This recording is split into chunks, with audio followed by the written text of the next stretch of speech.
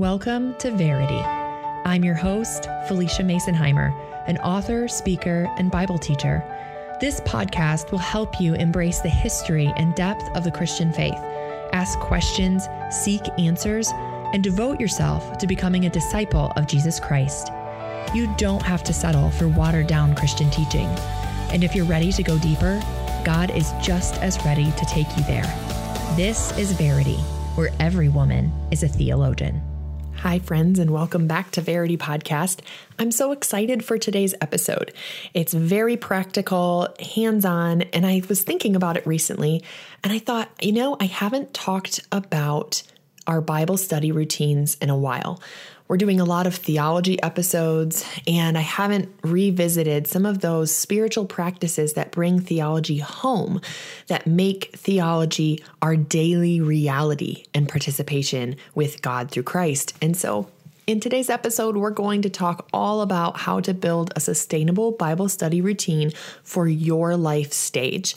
And I can talk about this because I've had to change my Bible study or quiet time routine many times over the years. I became a believer when I was 15 years old. And now I'm 32, I'm married and have 3 children, and I'm running a business and ministry from my home. And that should tell you right there that my quiet time when I was 15 and my quiet time now look very different. And sometimes what happens is we think our quiet time with God has to look a very particular way. And then if it doesn't look that way, we just give up on it entirely and we stop seeking God's face. We stop prioritizing the Word of God. We stop making our spiritual life the top most important thing to pursue every day because it doesn't look the way that we expected. And so I want to give you some tips and advice for creating a Bible study routine that actually facilitates that personal relationship with God and doesn't undermine the progress you're making in your walk with Him. So before we begin, I want to go back to one of our very first episodes on Verity Podcast. And you can go back to episode number 1. I believe it's called Why the Instagram Bible Won't Free You. And I talk about the history of the quiet time in that episode.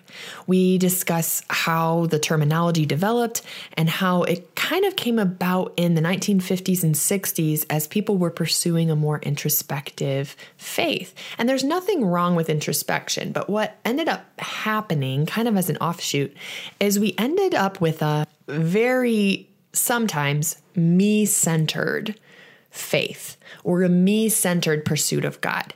So if I don't get something out of my Bible every time I sit down, something I can apply right away today, then I'm not going to bother seeking God in the Word.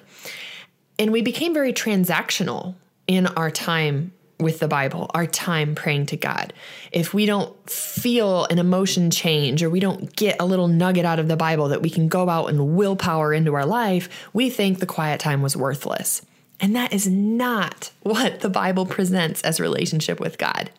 Relationship with God is an ongoing communion with Him, an ongoing conversation with Him. It means taking the time to expose yourself to the Word of God, even if you don't see the application right away, and being okay with that. Asking Him questions and then listening for His response. Praying throughout the day and taking your worries and your cares to Him and then noticing when He answers and being grateful for when He does. That is what the daily life in Christ looks like. Now, I'd always encourage some kind of quiet time or Bible study time because the Word of God is living and active, and it's also the foundation by which we build everything else in our life. It's the measure by which we know what is true and right. And so to know that something is God's voice, we have to have the Word of God to measure those voices against. That said, it's still the ongoing relationship and conversation. So when you are looking at your life and your lifestyle, you have to find a way to prioritize the Word of God, prioritize prayer and meeting with Christ in a way that works for your life. because God isn't expecting you to jam a quiet time into your life if the way you're going about it doesn't fit your life stage. So to explain this to you, I thought I'd share with you what my quiet time has looked like over the years and how it has changed, because I'm hoping that by opening that up to you, you will be able to then personalize it and develop your own quiet time with God that is unique to you and your own life stage. So when I first became a believer in my teenage years, and I was working outside the home a little bit and in school, I had a lot of time. I had my own room. I had this giant walk-in closet. And so I would go in the walk-in closet and I had set up a little basket of Bible study materials, some notebooks, some note cards, pictures of people I was praying for. It was kind of like a war room before the movie War Room made those popular. I had verses I prayed and hymns I liked, and I even had a little boombox in there with Avalon CDs to listen to. So I had it all set up. My siblings kind of joked that it looked like a shrine, but you know what? It worked for me. And I would get up at 6 a.m. I would go in there, I would play worship music, write out my prayers, study a passage, and take some notes, and then pray over my prayer requests. And in my early zealous Christianity, that is exactly what I needed. I needed a way to approach God that was deep and long and would continue my walk with Him. And that was fine for that season. But when I was in my 20s, I moved away from home. I got my first apartment. I was working full time and I was in school. And then eventually I met my husband. We got engaged. I was planning a wedding, working full time and in school. And if you know anything about all of those different responsibilities, they all take a lot of time. And so I was stressed, I was tired, but I also knew that there was absolutely no way I could go through my day without being in communion with God, without praying, without seeking Him in the Word. And because I was tired from staying up late doing my homework and then going to work in the day, getting up super early to do my devotions just didn't always happen. I didn't always have the time or the energy. And even after we got married, I still was up late doing homework, and I did not always feel like getting up at 6 a.m. to study the Bible. So I had to find a new way to go about this. And so when I was first married, working full time in school, I would actually bring my Bible and my notebook with me, and I would do it on my lunch break, either at my desk or somewhere else in my office, in the lunchroom. Sometimes I would listen to the audio Bible on my way into work and then do my actual study time on my lunch break. But at that stage of our marriage and life, there were a lot of hard things we were dealing with. And those lunch break times in the Word were so impactful to me. And they were so powerful in helping me navigate tough situations at that time, even though my Bible study method, my quiet time, had changed. I wasn't sitting in an armchair in my pajamas with a candle and coffee. I was in heels and in business casual in my office, studying it at a high top, eating my lunch at the same time. And so we can't have this romantic view of the quiet time keep us from actually coming to God, because at no point in church history, except in the last 60 years or so, have people had that opportunity. They were seeking God in the Bible at the end of the day by candlelight after the farm work was done, or in a prison, or wherever they could, however they could, because it was just that vital and important to them. So then my season changed again. We moved and I was pregnant, and then I had the baby when we moved to Pennsylvania, and my husband was working crazy hours. 60, 70 hours a week with an hour commute both ways. So he left at about 5:30, 6 a.m. in the morning to commute towards Philadelphia. And then I was alone with the baby for all day until he got home anywhere between 6 and midnight. So during those times, here I am, a new mom with a baby, and I had to figure out a new system because now I wasn't working. I was home all day, and the baby had to be nursed, had to be fed, and I had to figure out, when am I going to prioritize my time in the Word? And so in this stage, I would often read the Bible while I was nursing. I would leave my Bible and my notebook and anything else I needed in a basket on the dining room table. And I would come downstairs with the baby for her morning feeding, and I would feed her while I sat there at the table. And I would take notes with my right hand while I nursed on the left. And then I would read when I nursed on the right.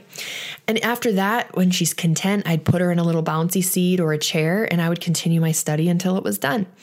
I would write notes or prayers while she fed, or, later in the day when she was playing or sitting in her bouncy seat or napping.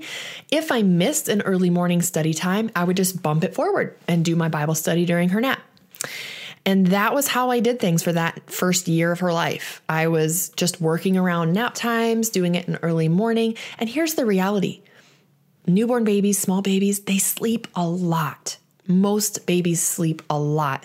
Even if they're sleeping on you, you have the option and the ability to make studying the Bible a priority. Sometimes that's just reading the Bible or listening to it, but you can get back to taking notes, really involving yourself in the text. Jen Wilkin also suggested, if you're in a really busy season, to only do really deep study 2 or 3 days a week. And then the rest of the days of the week, you can just listen on audio. And I love that advice because it allows you to continue growing and deepening your faith while also having some flexibility. And one thing I would also mention is during this season with my newborn, I watched a lot of TV. It was my first time not having a job outside the home in 10 years. And so it was kind of a novelty for me to be at home. And I was watching a lot of TV and I was reading a lot of books from the library, and those things spent hours of time. I had the time on my hands. I just had to make it a priority to keep Christ and my relationship with Him first, above the TV, above the other books. After a 3-year hiatus, Verity Conference is back, and it's coming to Petoskey, Michigan, November 4th and 5th.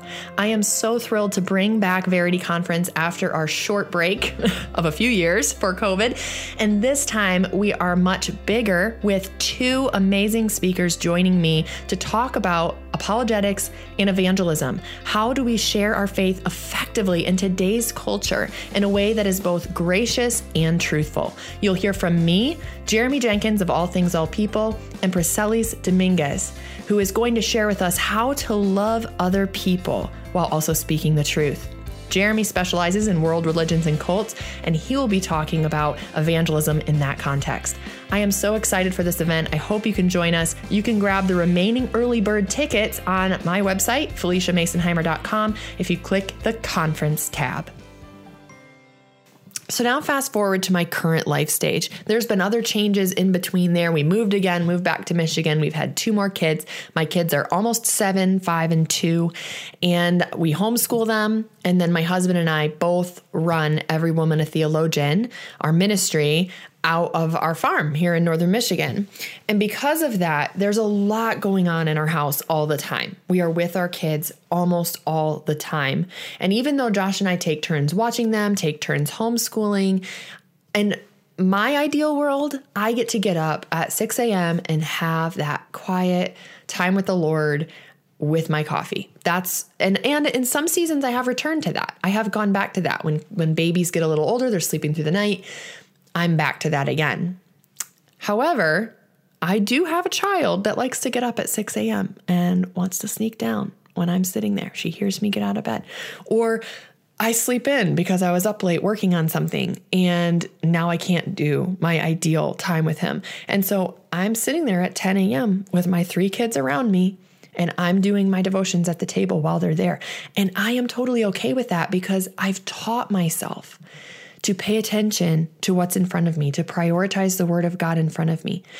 I resonate with a lot of the symptoms of ADHD, and yet I've been able to train my mind to focus on the Word of God, to focus on my time with Him, even if it's short or even if it's a little different than the usual, with my kids right with me, being okay with a quiet time, just not being quiet, teaching my kids not to interrupt, saying, you know what, I need you to wait. Mommy's finishing this right now, because they get to see me approach God.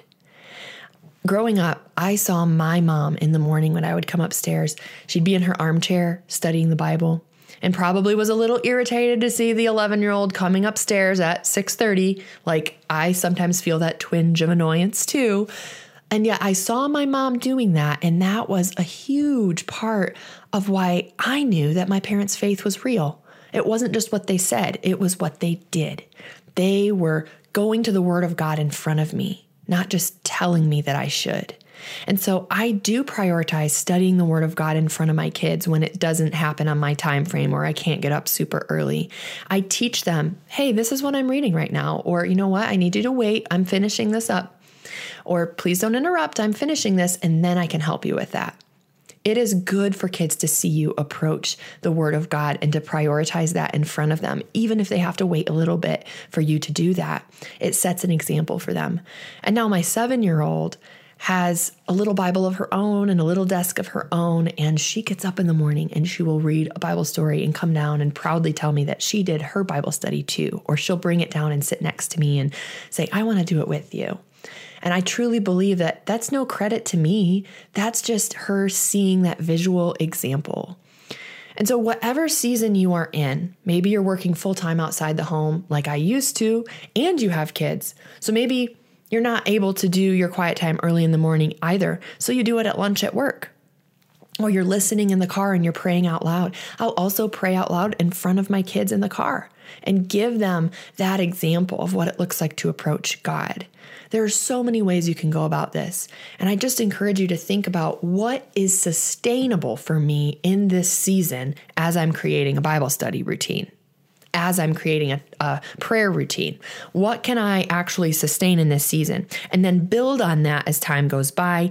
Be flexible. If something's becoming difficult, ask yourself, what could I change to make this easier, to make this better, to truly seek God's face? Because remember, we aren't victims of our circumstances. Circumstances can be hard, but we have to sit down and say in that moment, what can I do? What is under my control? And what do I need to release back to God? So as we wrap up this episode, I wanted to read you a few verses that I find so encouraging about seeking God's face. Hebrews 11:6 says, "And without faith it is impossible to please him. For whoever would draw near to God must believe that he exists and that he rewards those who seek him." God rewards those who seek him. He meets those who seek him. And if you're wondering, where is God? Why don't I hear from him? Be honest with yourself. Are you actively seeking his face? Are you in the Word? Are you praying for an answer? If you're doing those things and you're still not hearing from him, be patient and perseverant, because God's silence is his commendation of you continuing to seek him in faith. He's strengthening you. But if you aren't in the Word and you aren't praying and you still are wondering why you aren't seeking from God, God has given you the Word of God right here so that you can know him. That is where you begin. 1 Chronicles 16:11 says, "Seek the Lord in his strength, seek his presence continually." And Proverbs 8:17 says, "I love those who love me, and those who seek me diligently find me." I think that's a great place to end. I hope this encourages you. And I would just say, practically speaking, get out a piece of paper and write down all the problems that you see with your current quiet time routine or Bible study routine. What bothers you about it? What isn't working? And then write down what you like and what is working. And then, looking at those two things, ask yourself, which of these things is under my control and which of these things is not? Take the things that are under your control and change them, and then release the rest to the Lord. Because remember, those who seek him will always find him. Thank you for joining us for today's episode of Verity. You can connect with fellow listeners by following me on Instagram at Felicia Masonheimer or on our Facebook page by the same name. Also visit FeliciaMasonheimer.com for links to each episode and the show notes.